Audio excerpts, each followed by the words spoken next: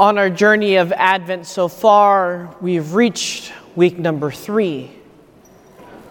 Week 1 drew us to preparing for God's coming, Adventus Christus.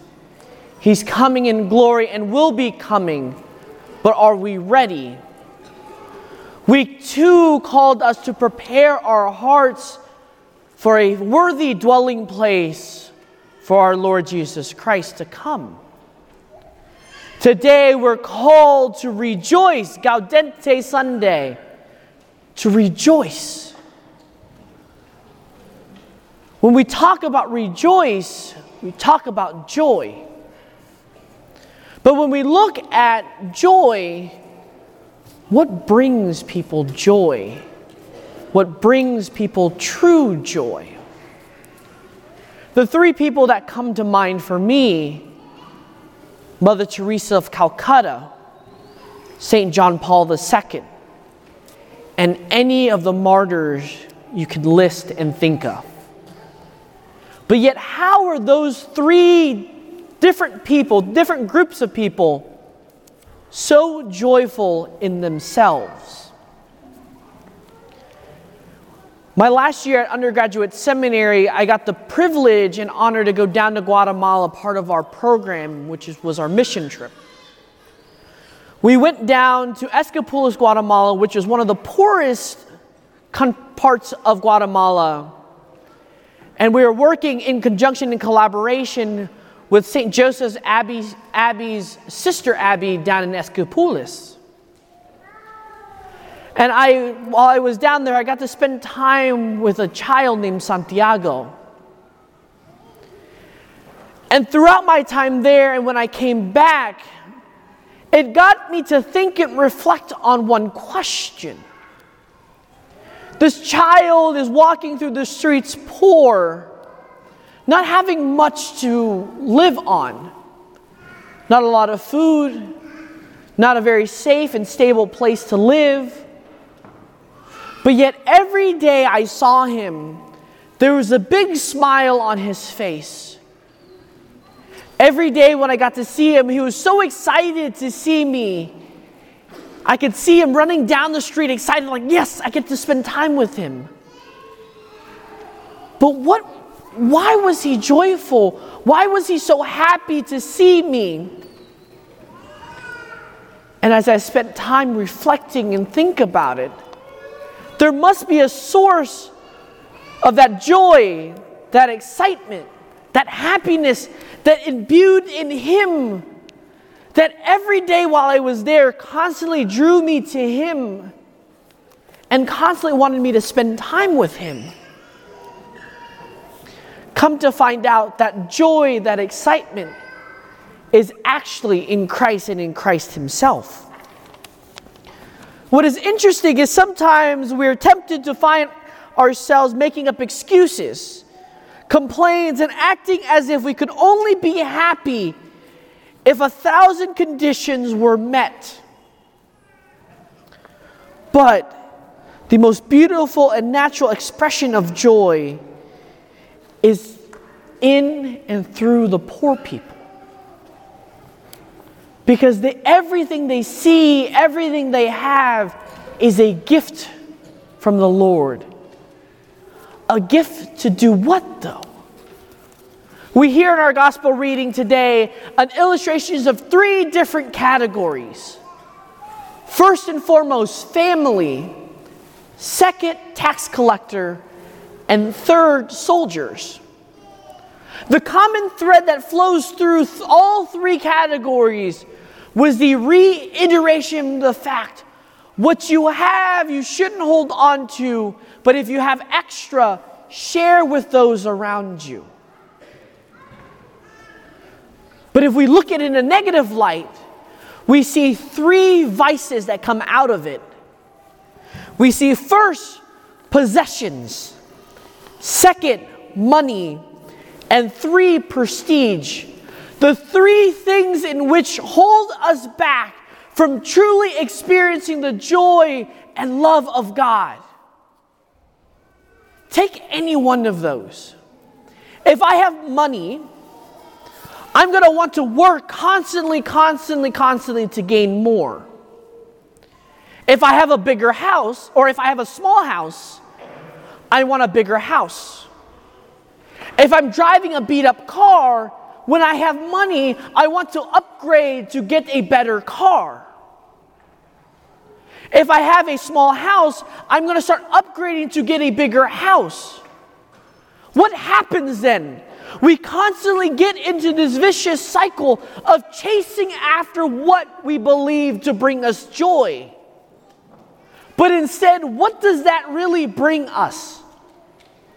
That brings us frustration, that brings us anger, that brings us to a life of meaningless. Why? Because we're chasing constantly after what we believe and think to be joy. What's going to make us happy. But at the end of the day, those three things, the possession, the money, the prestige, will always fade away. Where is our joy, my dear brothers and sisters, when I'm on my bed in the hospital sick? Where is my joy when I just lost my brother, my sister, my siblings? Where is the joy, my dear brothers and sisters, when parents have to bury their child? Where is that joy and happiness in that? If we stick with the mindset of possession, power, of money, there is no joy. There is no happiness. But true joy relies and rests on God and God Himself, because it is in and through Christ where the gift of joy becomes a gift that is priceless.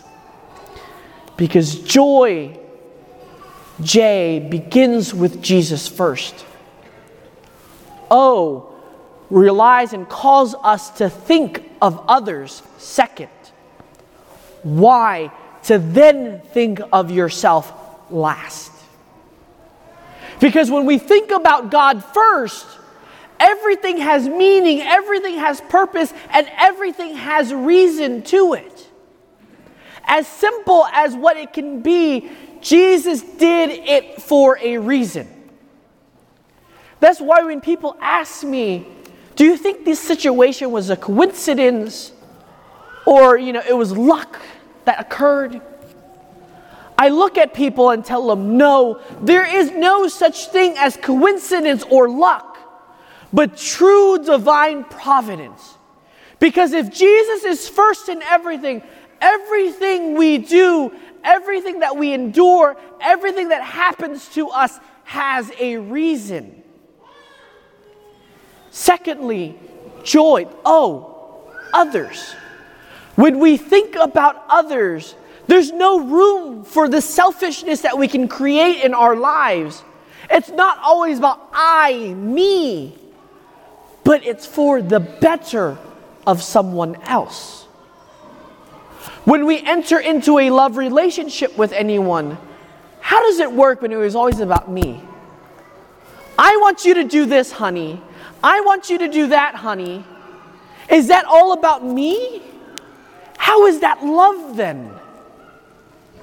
Or when it's like, I want you to love me the way I want to be loved. And my love language and the love that you show me should be gifts. I want a Maserati in the garage. I want to be able to go to Disney World. I want to be able to go to Panama. I want to be able to go to Cancun when I want. Bora Bora, name it. But when we constantly think of others, there's no room for ourselves. We leave room for God to enter into our hearts, to guide and direct our hearts, and that we take care of the people in need of the most. As parents, especially mothers, when you first give birth to your child, There's such great joy in your eyes. There's such excitement that you've brought this child in to this world. But as soon as you bring that child home and it cries, you drop everything to tend to care for that child. You never count the cost. Which is funny and interesting too. Now that I'm 27, when I go home to see my parents, I give my mom a call on Sundays and like, hey mom, I'm heading home to see you. And my dad, I can hear him laughing in the background because what my mother is doing in the car is telling my dad, we're going home. It doesn't matter if they're shopping halfway across town, if they're already doing errands or anything. But mom looks at my dad and says, we're going home. My dad gets home and laughs at me and makes fun of me and says, yeah, we were doing X, Y, and Z. But as soon as you called, mom looked at me and said, we're going home. Because she's always thinking about someone else. As an adult, my mom is still wanting to make sure that her son is taken care of, that her son's needs are met. And every day she rejoices in that fact, that joy that exists in her heart. Finally, yourself. Because once you have God first, others in second, third, yourself will flow from everything else. As my mom gives of herself to me in love, she receives back that gift of love and that reward that she dwells and she seeks, which no words can express and no words can illustrate. But that joy relies first and foremost in God, then to yourself. So that's why we're rejoicing, my dear brothers and sisters, because God set himself first, then to others. That's why he's becoming man for each and every one of us. Because he loves us so much and wants to be in right relationship with us that he gives up his own desires, does the will of the Father, and becomes man. Then he looks at himself. As he gets through and bears through the suffering, he looks at himself, reminds himself that he's trying, but then he rephrases it back again and says, Father, if it is your will, take this chalice away. But not my will, but let your will be done. So my dear brothers and sisters, we've already know that we're waiting for Christ. We're cleaning our house and getting our spiritual dwelling place ready. So thirdly, my dear brothers and sisters, are we rejoicing yet? Because the holiday season brings holiday cheer that ends with the time period, the celebration.